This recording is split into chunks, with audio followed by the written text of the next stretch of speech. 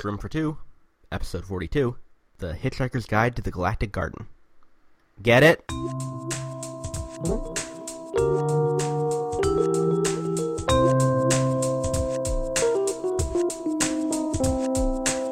Hello, everybody. Welcome to episode 42 of Shroom for Two, the podcast about life, the universe, and Plants vs. Zombies heroes. I'm Taylor. And I'm Mike. Mainly that last one. I wanted to do a Galactic Gardens retrospective episode, and honestly, I wanted to do it to commemorate the 1-year anniversary of the set coming out, but that was like a month and a half ago, so we missed that. So we'll do it now. Cool, yeah, and by we'll do it now, we mean we'll do it at the end of the show, because it's our main segment this week. Right. We got a couple things to talk about at the beginning, though. One is a little bit of follow-up about our previous episode, where we persistently mispronounced the winner of the Reddit tournament's name. We have been told that name is Ochiti, Ochiti, I think, which, it's an Italian pronunciation. And I said in that thread that I should have known, when they posted the screenshots and I saw collezione or whatever in their collection view, that we probably were going to do it wrong, but I couldn't think of the right way to say it. So sorry about that. That's more Italian knowledge than I managed to retain. I remember trying to learn Italian on Duolingo, but that was several phones ago. Yeah, I have some Italians in my family that, throw around some random Italian slang like agita and stuff. Oh, yeah, and on top of that, I have one little laddering story to tell before we get into the meat of the show. I'm still doing the Listener Elliot Challenge, where I'm playing a different hero on every rank of the ladder.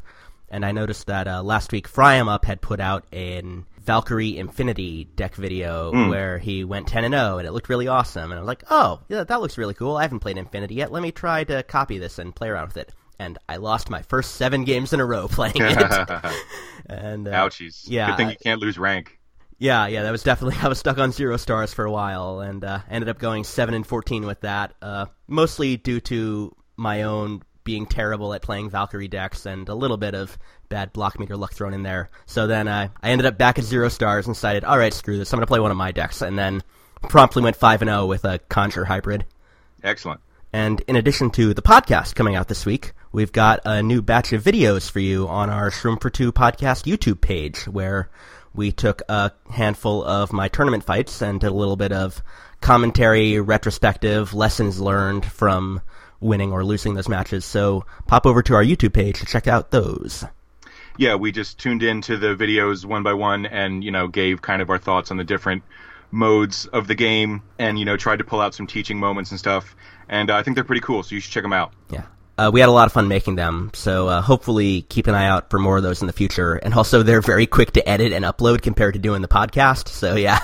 Yeah, this is the first time I've ever said this to Mike. But so, Mike, what would you think about, people being able to send us recorded matches and us having us do commentary on that? Do you think that's something you might be interested in trying?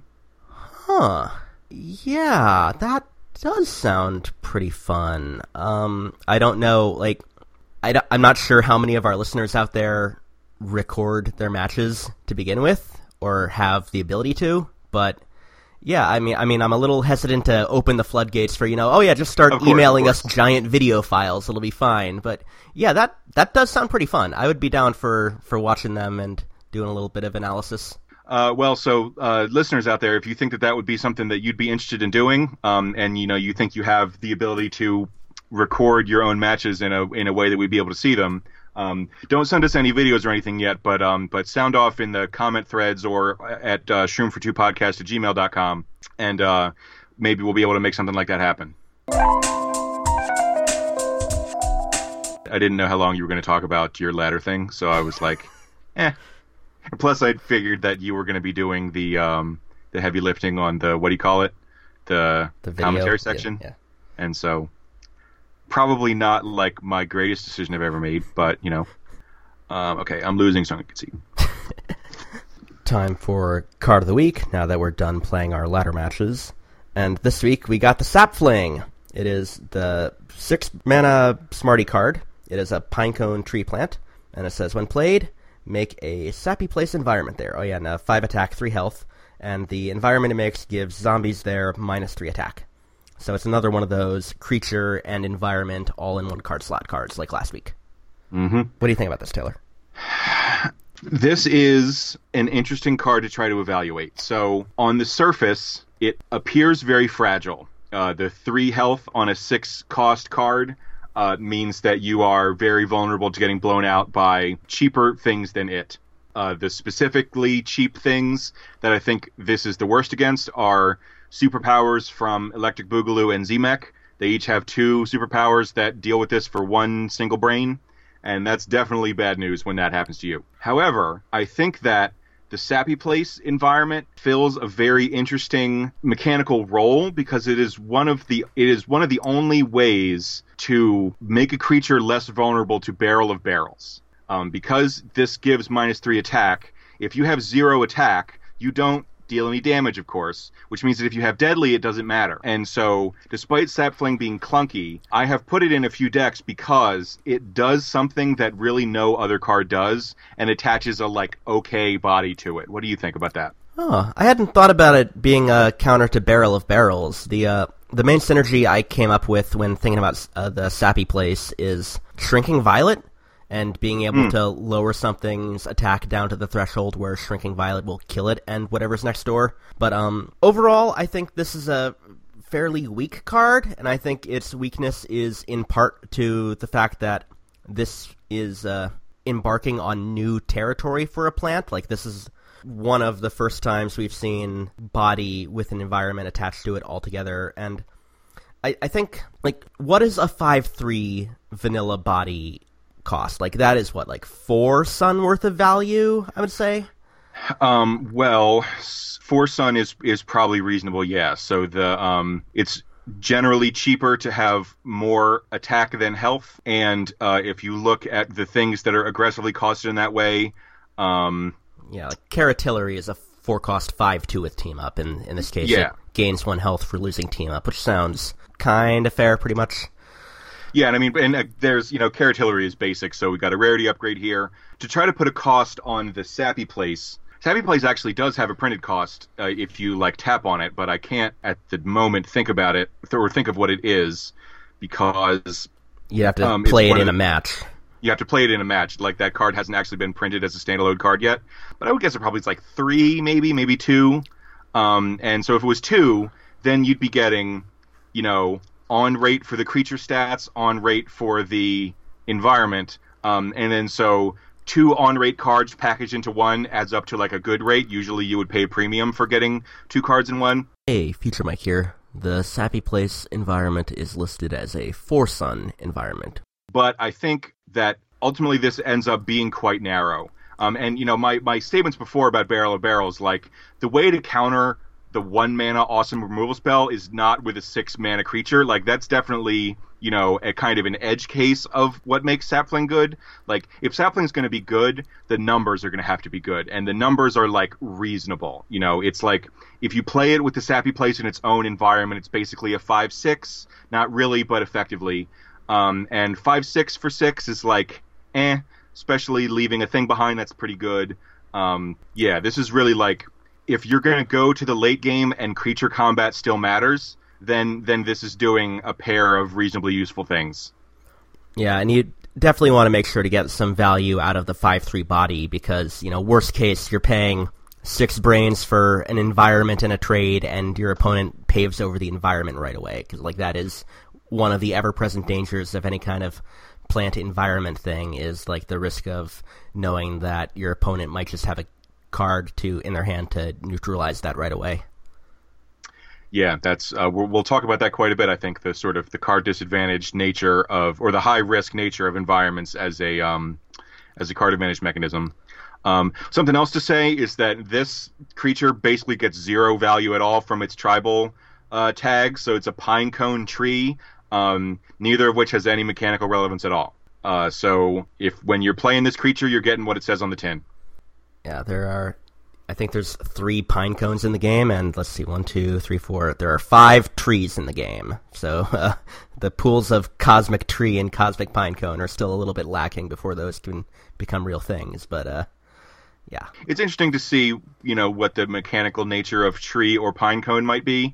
That's one of the sort of directions that they could maybe take the tribal stuff. But as of right now, they don't really mean anything. And so this is kind of like a medium and narrow, yet effective at interesting things, Haymaker for like a mid-rangey Smarty deck. Being a 6-cost plant is tough because 6 is about the threshold where the really powerful effects get put on cards. So stuff like Cob Cannon, Brain Anna, even Toadstool, which will kill a thing right away and start generating you Sun. If you're going to play a card that costs 6, you want to make sure it has a really strong enter the battlefield effect. Mm-hmm. And Sap Fling, it's definitely not the strongest thing you can do with 6 Sun right away. But if you're doing like a long game control-y thing and you want to if you want to err on the side of putting more environments in your deck to counter your opponent, then this is the kind of card you would go with. Yeah, I would put this kind of in a similar mechanical category as Tough Beats. Like a card that doesn't go in every deck because, you do have to kind of be playing a certain kind of game in order for the ability on it to be relevant, and you're basically just getting stats. On Tough Beats, they're all on one card, and on this card, they're kind of split across 2 effects, because, you could think about it as buffing whatever plant you have in the lane where the Sappy Place goes, or, gaining you some life if it's in open lane. If you're going to be doing that, you're probably going to need to have some closers elsewhere in the deck. And there certainly are plenty of things, like Dark Matter Dragon Fruit, Great Zucchini, etc., that can do that. But, it's really competing for other strong utility cards at that same cost. Yeah. You mentioned Brain Anna. I would add Tricorn to that list, which is kind of like combination utility card finisher.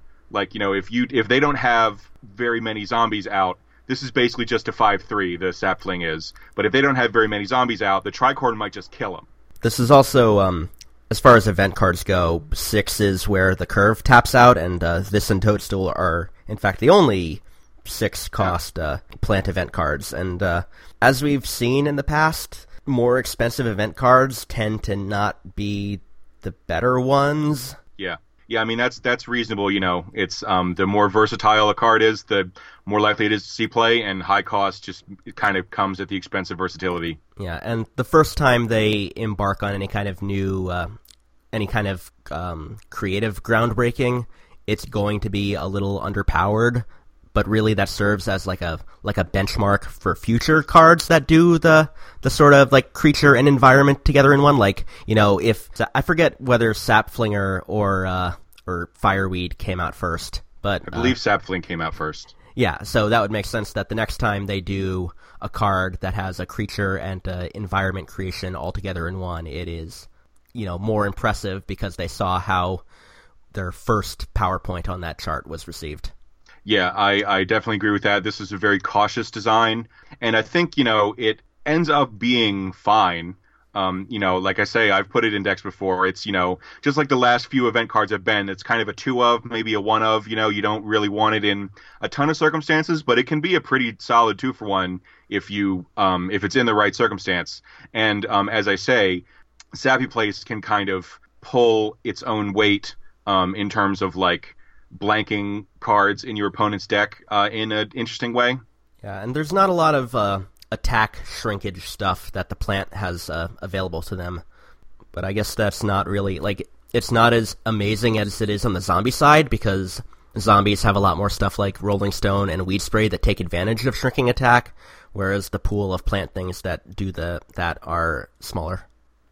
Yeah, plus Team Up kind of lets them have kind of a wider blast radius on those kinds of things. Sure. Yeah, I wonder if there will be a,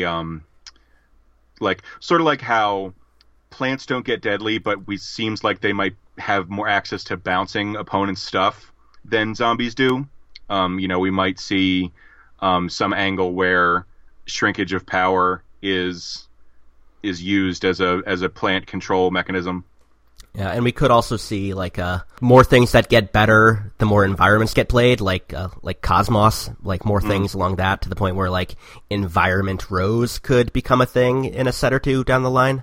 Yeah, whenever an environment comes in, draw a card kind of thing, that would go a long way towards mitigating the risk of environments. Yeah, or give this thing 2/2 in your hand each time an environment gets played this game. Yeah, so Sap Fling is fine. I wouldn't tell you that you're doing it wrong if you chose to grind it up for the sparks. But I think that with some creative deck building, it can be good in a mid-rangey like Beta Carotena style deck.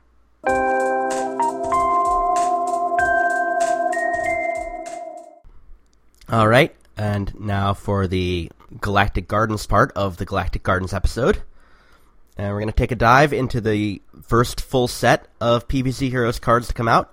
Event cards were a thing beforehand, but this was the first major update of the game, and not just in cards, but also this was the start of the monthly ladder resetting. Mm-hmm. Yeah, it happened first week of June 2017, so I guess that's why we're on Season 13 right now, is because it's been a little over a year. And in addition to being the first supplemental booster product, it was the first and only time we've ever added new heroes to the game.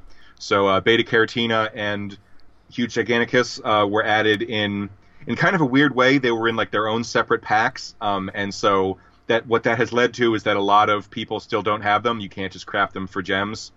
Which is a little unfortunate, but just like Beta Carotena and Huge Giganticus, the power level of the set was like really extremely high, and I think we're going to get to that a bunch when we talk about the specific cards. Yeah, a lot of really powerful stuff, a lot of archetype-defining cards that got printed, a lot of archetype-boosting cards that came out, and a lot of fancy new keywords that enabled all sorts of new gameplay, first and foremost being Conjure. The ability for a card to create another card to go into your hand at random, which is one of those things that I really love about a digital card game that has that, like, taking advantage of that luxury that a paper card game can't do, where you just like, oh, I'm going to add a random card of this type to my hand. Like, you can't really make that luxury in, like, a paper Magic game, but this game does a really good job of taking advantage of that. Yeah, and it's a controversial mechanic to be sure. A lot of people for whom RNG is kind of a four-letter word will say that, you lose a game to a conjured card and then you feel like the game was stolen from you.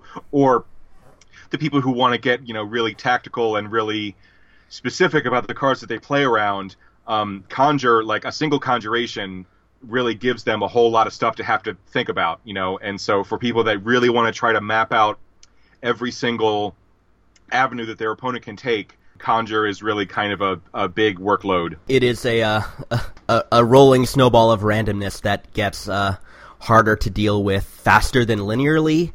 Going back to Hearthstone real quick, like the Kabbalist Tome card, which is a 5-mana, randomly conjure 3 spell cards, and of those 3 you get, some of those might be able to conjure you more cards, and that is kind of what the Conjure Huge Giganticus deck is about right now, just being able to draw cards into creating more cards into creating more cards, and just never running out of cards to play and winning that way. Yeah, we'll talk about some of the strong decks that came from this card release a little bit later. But yeah, Conjure, I think, if you're going to say one word about Galactic Gardens, Conjure would be it. And I think if you were going to say a second word besides Conjure, it would be Environment. This was the debut of the Environment card type, which is not a creature. It goes in a lane. There can only be one of them in a lane, so if there's an environment there already, someone plays another one, it gets paved over, which is a very interesting sort of gameplay interaction. Means that they're a lot riskier to play, and, they have all kinds of interesting effects. And the Environment and Conjure mechanics have both been evergreened, as they say, which is that they've been returned to in subsequent card releases.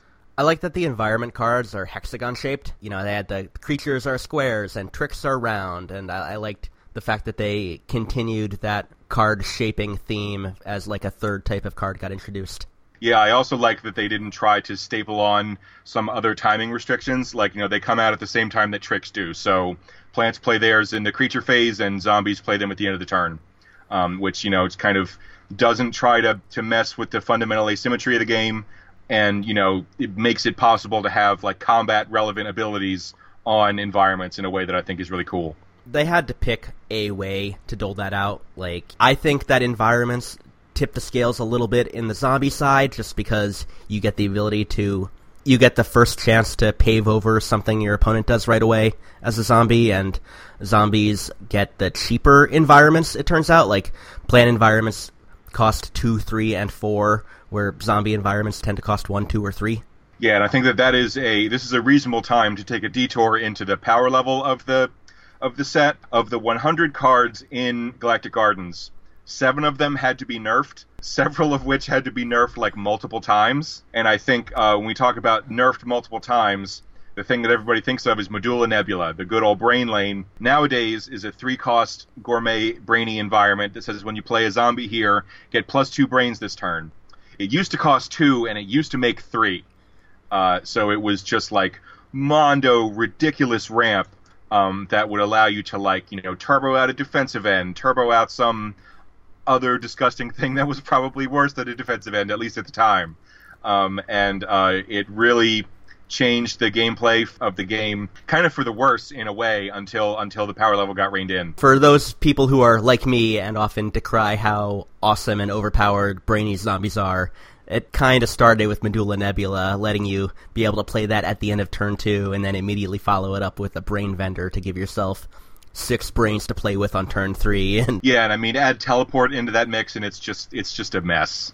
And you know, I mean, that's a consequence of putting powerful control finishers in the same faction that has all the ramp. That's definitely a dangerous thing to try to do. Like, the ability to get more resources faster than you're supposed to is pretty much always one of the best things to do in card games. And, you know, Medulla Nebula is pretty much that in a nutshell. The other keywords coming out being Double Strike, which used to only exist for Bananosaurus Rex, which, you know, opens up any kind of bonus attack related stuff, so because all of those second attacks count as bonus attacks.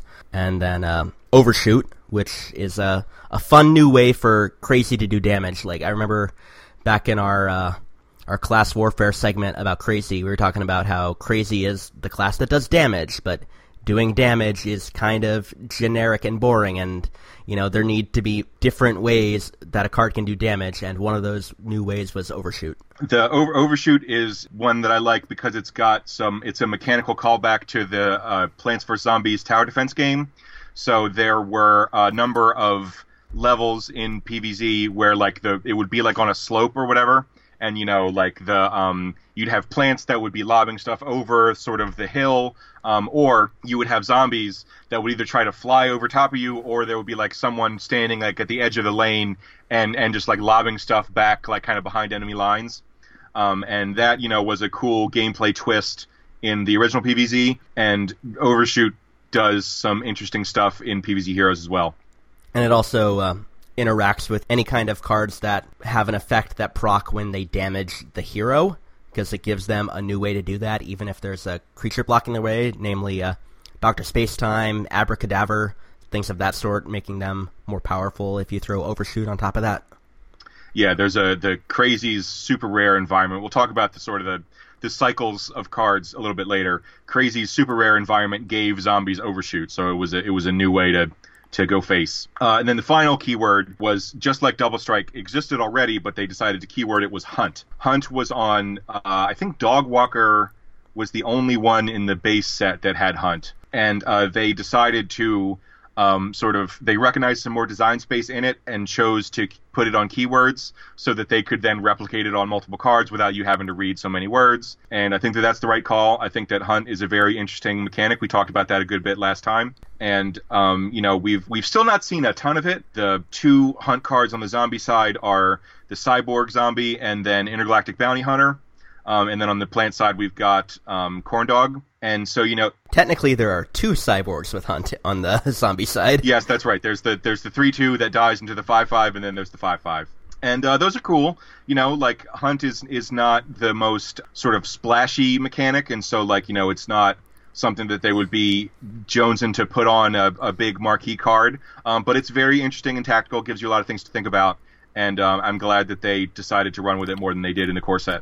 Yeah, it's nice when mechanics come out that are defensively focused, because so often when you make a whole bunch of power creep, it turns into, like, accelerating out aggro and just being able to pile on more damage a lot faster. But with Hunt, you're able to focus more on plant versus zombie combat instead of trying to hit face as fast and as frequent as possible. Yeah, it's also an interesting mix of upside and downside, which leads to interesting decision points. Okay, so let's talk about some of the cards that spawned decks all of their own. And Mike, you mentioned this card before, but the first one that I would like to talk about is Dr. Spacetime. Yeah, Conjure, not only is it a new keyword, it is a new deck type, thanks in large part to this 2-cost 1/5, who is a seemingly never-ending source of new cards, and it plays greatly with tools that the Sneaky Hero has, so things like Smoke Bomb, or anything that bounces and returns to their hand, or the Laser-Base Alpha environment. Just a way to draw cards, but not draw cards from your deck, but it is like a lot of the Conjure cards are, you play it and you get the card, and that's all the value you get from it. But Dr. Spacetime, you can get some value from it every turn, or at least try to. Yeah, Dr. Spacetime is like an engine. And the interesting thing about this is there is an equivalent card on the plant side. So Dr. Spacetime has two abilities. When it connects, you conjure a Galactic Gardens card, and whenever you conjure a card, it costs one less. There is a plant card called Captain Cucumber, which was definitely one of the best plant cards in the set. And it was a 3-cost 1/4 that says, cards you conjure cost one less, and when it connects, conjure a legendary card. Well, and when it does damage. So, like, it doesn't really that's right. But... That's right, correct. And so they both have equivalent abilities, more or less. But on Dr. Spacetime, the conjuration discount is really the important thing. You know, if you're able to connect with Dr. Spacetime and get an extra card out of the deal, that's great. But, like, you really want to have Dr. Spacetime and play like a Triplication or a Cosmic Dude and get your discount that way. Whereas with Captain Cucumber, you were most interested in conjuring the legendaries that it would give you off of combat. You weren't quite so much proactively conjuring a bunch of stuff and getting a discount. At least that's not where I have found the power center of the card to be. Agreed. I guess the archetype spawner I will choose to spotlight first is Heartachoke, which gave birth to healing decks becoming a thing and really invigorated the Solar class. Like, before Heartachoke came out, and with that, the ability to deal damage equal to however much you just healed for. Like, before that, healing was a way to keep yourself alive and not a very interesting one. Like, you know, second best taco of all time was not thought of much before it became a proc to trigger your Heartachoke, and the new one of the environments that came out, the Venus Flytrap planet, which let you create like an infinite loop going between healing and damaging until you're healed for full and your opponent is almost dead. Yes, that combo between Heartachoke and Venus Flytrap planet was the source of many of the nerfs that took place. It was actually a 2-stage nerf. It's like the thing that game designers like hate the most, where like they nerf something and then the nerf wasn't good enough, so they have to nerf it again. Like, you know, that's just like, oh, we pulled one of your wisdom teeth, but you got to come back to get the next one. It's like, really? You couldn't have just done that all at once? And Heartachoke was busted enough that the infinite combo was just too easy to set up. And I mean, I'm still kind of mixed feelings about that. I mean, the Venus Flytrap planet nerf was that the plant on it has to survive in order to get lifelink. And then Heartachoke has to survive in order to deal the damage. I thought that the nerf to Heartachoke was much more reasonable because, like, it would go down to 0 and then it would continue to go. And I thought that was fine. But with Venus Flytrap planet, you really narrow the functionality of Venus Flytrap planet if whatever thing is on it has to already be big enough to survive combat.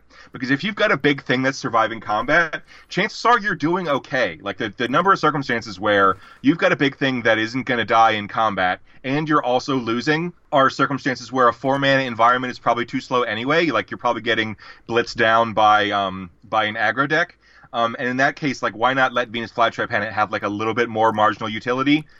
But I don't know. Go ahead. I think it had to do with Galactic Cactus, another awesome new card from this set, and the fact that it did 1 damage to everything when it died, and that would proc Venus Flytrap planet a whole bunch. And like, if you had and like Pepper MD, if you had a Pepper MD in lane 4, it would, you know, suddenly become like a 30-30 by the time the animation finished doing all the damage. Yeah, I mean, that's kind of busted. That I think might be maybe better served by nerfing Pepper MD, but like, you know, if they want to push something, if they want to push the healing decks and stuff, then the creatures are definitely the right place to put the power points instead of the non-creature permanents. And so, you know, that's a defensible point.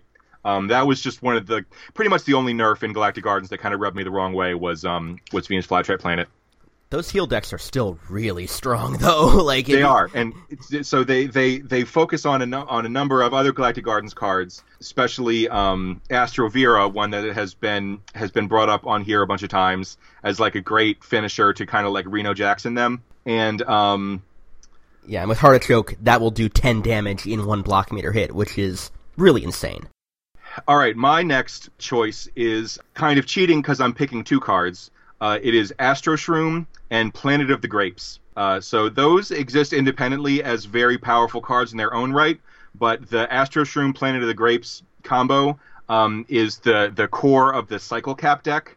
It's why it's called Cycle Cap, because you draw a bunch of cards instead of just like machine gun your stupid face cap, which is what it does otherwise. And yeah, you just kind of swarm and go wide, and Planet of the Grapes giving the whatever creature's on it, when it connects, it draws a card. Astro Shroom machine guns them to the face, so then like every creature cycles, and then you just overwhelm them with card advantage. No argument here. It would be cool to find out the first person who discovered this awesome combo, and really, like, you know, whoever built the first Cycle Cap deck, you know, you deserve some kind of trophy for that, because that is a hell of a combo for sure, and it definitely reinvigorated any kind of mushroom swarmy token decks as an ability to like do 1 damage to your hero with Bullseye is a really powerful effect, as we've seen with future cards like Quick Draw Conman.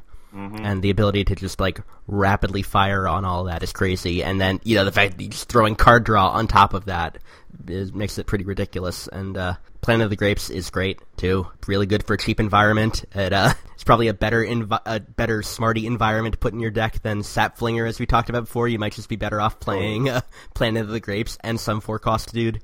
And it's, I guess one final thing I have to say about that is making it so that whenever a creature comes in, they take 1 Bullseye damage and you draw a card is basically the most busted possible effect to staple onto a creature entering the battlefield. I guess dealing 1 to their entire board would also, like, if it did that too, then that would be strictly better. But, you know, in terms of, like, things that flash a warning in front of professional game designers, dealing uninteractive damage and proactively filling your hand by doing a thing that you want to do anyway is like Star Trek alarm going off. Like, you know, we need to be really sure that this is okay before we let people do this, because if it's not okay, it's going to break the game wide open. And, you know, I think that despite the fact that Planet of the Grapes and or Astro Shroom are probably the plant cards that, if we're going to get nerfed, are probably in most need of nerfing, maybe Briar Rose too, but they have been able to be dealt with by and large by the metagame. I mean, Cycle Cap is a very good deck, but it's not completely unbeatable by any means. There have been a number of cards that come out since then, like Sneezing Zombie and stuff, that really do a number on cards like Astro Shroom. And so I would like to applaud the game designers for, you know, managing to thread a very dangerous needle. Like, they basically took a needle that was radioactive and then set it on fire and then tried to run a thread through it. And they managed to do so without doing too much damage to everything else. And so I think that that's pretty cool. Yeah, there are definitely cards you can put in your deck to help deal with a Cycle Cap kind of deck. So things like Planetary Gladiator, which will nullify the damage, and the draw is wonderful. And like Quick Draw Conman, which punishes them for drawing. Yeah, like if you're that mad at Cycle Cap, you can build a deck to deal with Cycle Cap, and that is a sign of a good PowerPoint. The card I want to spotlight next, and this is a little bit of a curveball, but I'm going with the Cosmic Bean. Excellent. It's not a super rare or legendary like some of the other cards we've talked about already, but it is pretty archetype defining in that Bean decks before Galactic Gardens came out were like a joke, like that was a meme, and the Cosmic Bean became such a good source of additional bean draw that it made Admiral Navy Bean focused decks a lot more viable. And, you know, also just being an alright play on turn 2 where you're able to block something and then draw a card off of it, like that is a totally fine PowerPoint. Like a 2-cost Conjure card is awesome. Definitely. Cosmic Bean is just so low downside that it's kind of ridiculous. Like, you have, on the absolute lowest end, you have a pair of chump blockers. You have a 2-mana chump blocker that draws you another chump blocker that's probably going to be pretty cheap, because beans generally are on the lower end of cost. And you have an enabler for a very powerful build around me that was just kind of like not quite there yet with Admiral Navy Bean. Cosmic Bean just like really kind of poured gasoline on something that later took off super fast. Yeah, and getting a bean card with Team Up can be pretty formidable too. If you end up with something like a bean counter or a black-eyed pea with Team Up, and you're able to protect those long enough for them to grow to crazy, insane size, that can be enough to win you a game sometimes. Yeah, and actually, thank you for mentioning that, because it's not just that you get 2 chump blockers. If you have an awesome creature like that's down to 1 or 2 health, and it's going to die to some dumb thing that your opponent plays in front of it, you can block with the Cosmic Bean, and all of a sudden your giant thing sticks around. So like when we did the class warfare on Smarty, and we were talking about Team Up, one of the things I said was Team Up is this mechanic that has its claws like in everything. Like, it isn't just that it lets you have 2 things in a lane. It's also like crypto card advantage, because you can suddenly think that this trade that you thought was going to be my crappy thing for their awesome creature was like my crappy thing for their crappy thing, and they've still got their awesome creature. That's a very powerful interaction point that's present in this game, and Cosmic Bean is pretty much the poster child for exploiting that interaction point. Okay, since we're picking some powerful yet medium cards, I'm going to go with Tactical Cuke, the 6-mana destroy all plants and zombies on the ground in the Solar class. And Tactical Cuke is, as I've mentioned, I have an affinity for this kind of game mechanic where it's like upside and downside. So you destroy all their stuff, but if you don't interact with it correctly, it'll hurt you as well. That is an interesting deck building restriction. It is an interesting gameplay event, and it is a effect that the game really kind of needed, in my opinion, which was an unconditional multiple creature destruction effect, which Magic players would call that a wrath. Hearthstone players might call that a wipe. But this is, a way to be like, there's a bunch of nasty stuff going on the ground lane. Let's just kill all of it. I like this. I like it being on the heavier side of Solar. Like, it is a way to take advantage of generating extra sun. It kind of encroaches on the lawnmower that targets one thing on the ground, but it is so much better than that card. You can still play a thing on heights or in the water lane to play around this card, but it can still take out a whole bunch of stuff. Sometimes I find myself wishing it had some kind of slightly more expensive version that also dealt with gravestones, because, sure, thematically, if you're dropping a nuke, you should be able to get the stuff that's 6 feet under the ground too, but sure. That's probably a little bit too much power packed into that. I wish Solar had something they could do about gravestones sometimes, but Tactical Cuke is awesome, and it's not front line of the metagame where people expect it to come out of every Solar deck like a Briar Rose or even a Cob Cannon, but it can still be a really nasty surprise and a great way to get yourself back in the game and deal with some big Gargantuars. Yeah, and the last thing I'll say about it is that it destroys all plants and zombies on the ground, but what it doesn't touch is environments. And so it was a cool way to kind of put some extra power points in the new card type by making a Wrath that didn't hit that type, and it interacts with its buddy, the Solar super rare environment, the Solar Winds. When it's the 2-mana environment, if at the end of turn, if there are no zombies here, make a Sunflower. And one of the best feelings in this game, in my opinion, is to Tactical Cuke, wipe the board, and then have a Solar Winds just get you that little extra bit of value. Gives you a team-up thing for your Cob Cannon or your Tricorn or something like that. And it's just a way to be like, hey, guess what? This is symmetrical, but actually I'm out ahead, which is sort of a fun gotcha moment to have. Yeah, it's really heartwarming to see life return to the Earth after you've nuked everything on it. Right. Yes, for sure. Cockroaches and sunflowers will be all that's left. I guess next I'll talk about, maybe not one of the most powerful cards in the deck, but possibly my favorite, being the Intergalactic Warlord, the hardy 5-brain 2/2 legendary that says when you play it, give your zombies +1 attack, +1 health for the rest of the game. And I may have said this before on the podcast, but I really like that kind of creative liberty a digital card game has, where you can just take all of the numbers attached to your creatures and just increase them without having to deal with extra counters to put on them or anything like that. It just, it buffs the numbers up and it shows them there in a nice little buffed up font for you, and that feels really nice, and it feels really satisfying as a level of legendary power. For sure. It's an effect that pretty much only would ever happen on a legendary, so it feels legendary in that way, and that's great. And it's also, because this is an enter the battlefield effect and not just like, while I'm alive the rest of your team has +1/+1, that means you can get cute with rebuying it. So if you bounce it somehow, if you put it in a gravestone with that's I believe a hardy superpower, is like a dude hides in a gravestone, draw a card. Neptuna is the only one who can do that. It's a sneaky one. Oh, okay, well, whatever. Similarly, like Neptuna can also play mixed up Gravedigger. Yeah, that's so awesome. Like this is like the coolest effect, the coolest comes into play effect to rebuy off of the many ways you're capable of doing that. And yeah, so Intergalactic Warlord, despite having had my ass kicked by it like a whole bunch of times, there was a very long time where I didn't own this card, and I was like kind of jealous of the people that had it. This is an A+ design. Yeah, no argument here. And it's got a cool mustache, so you can get it off Frozen Mustache. And it's a pirate, so you can get it off of Plankwalker. My final pick for notable Galactic Gardens cards is the Humble Biodome Botanist. 2 mana, 2/3, Mustache Science Zombie. When played, make a 1/1 plant with no abilities, and you get to choose the lane where it goes. So I think that this is really cool because it is a very interesting deck building challenge. So it helps you get extra value out of cards like Vampire that want to trample over plants, or cards like the Newspaper Guy that want to get damaged by plants.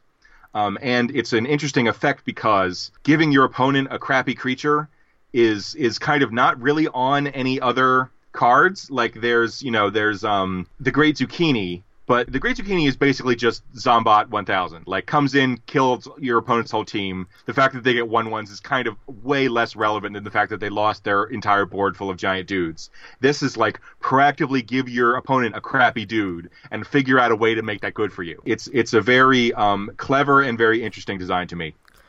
Yeah, and there's definitely a lot of different ways this can manifest its ability to help you out. Like, you don't just want to play the 1/1 in front of the Biodome Botanist. That is a noob trap. But if you can play it on heights when you expect your opponent to have Lily of the Valley in their deck, you can just shut out the value from that entirely. Or if they're playing like Pair Paradise, you can just give them 2 1/1s to keep them from playing something a lot more impressive on that. It was a lot more of a shutdown ability before Evolution became a thing. Very true. Now that might just become fodder for your Elderberry or your Blockbuster, which is a little bit disheartening, but still, having a one attack thing that hits your block meter over and over again, that's really good for you. Like, you want it to do 1 damage and fill your block meters so you can get those superpowers, and Biodome Botanist is great for that. Totally. It just slots itself into a very cool place in this game's design where it interacts with all that stuff that you just said, and especially with Evolution, it's just sort of like makes the upside downside calculation that much more complicated. It's like, well, it's going to proc my block meter for no damage. That's great for me. I'm going to trample over it. That's great for me. But that might suddenly be like super, super bad for me if I think that my opponent has an awesome way to evolve off of it.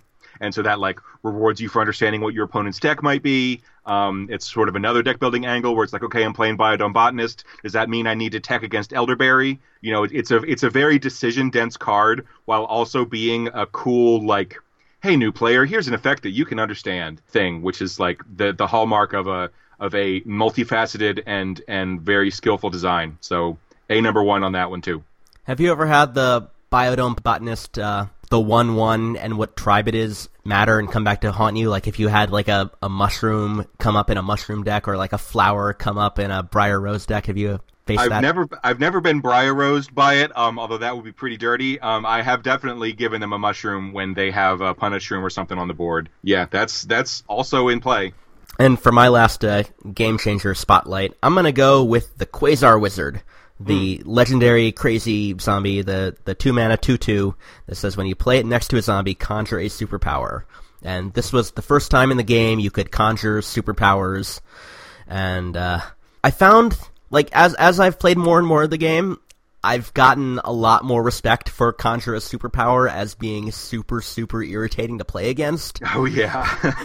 Because, like, unlike a regular conjure, you're not limited by conjuring a thing that is too expensive for them to play, and the floor of the card they're getting is way higher than, like, conjure whatever tribe and maybe you'll get a 1 mana 1/1. Like, you're going to get a really good cheap card that you'll be able to play either this turn or, maybe next turn if they play it on turn 2, it is really terrifying to know, like, oh man, they drew Boogaloo's superpower and they're able to heal themselves beyond lethal, or they drew the Smashes one and they're able to kill my big huge threat, or like any number of things that can ruin my day. And it's another one of those things where you can buy it back and pop it into a gravestone and get it again, or bounce it back and be able to get another one. And crazy heroes usually want to, or they usually have access to cheap creatures, so it's not that hard to fill the requirement for it. It felt weird, when it came out. Binary Stars was the other crazy legendary, which seemed very tribe defining, being like, oh man, double all the damage, that is insane. But I think Quasar Wizard has brought me more terror than Binary Stars has on the ladder. Yeah, definitely. Like, Binary Stars sometimes pops out of a gravestone and then kills you, but Quasar Wizard, I would bet dollars to donuts that has won more games. You're very right when you say that the conjuring a superpower is like way, way more swingy, and that the floor is quite high. I mean, like, with the exception of like the heal your hero for 6 kind of thing, which still has its own use case, pretty much every superpower is going to be a 2-for-1.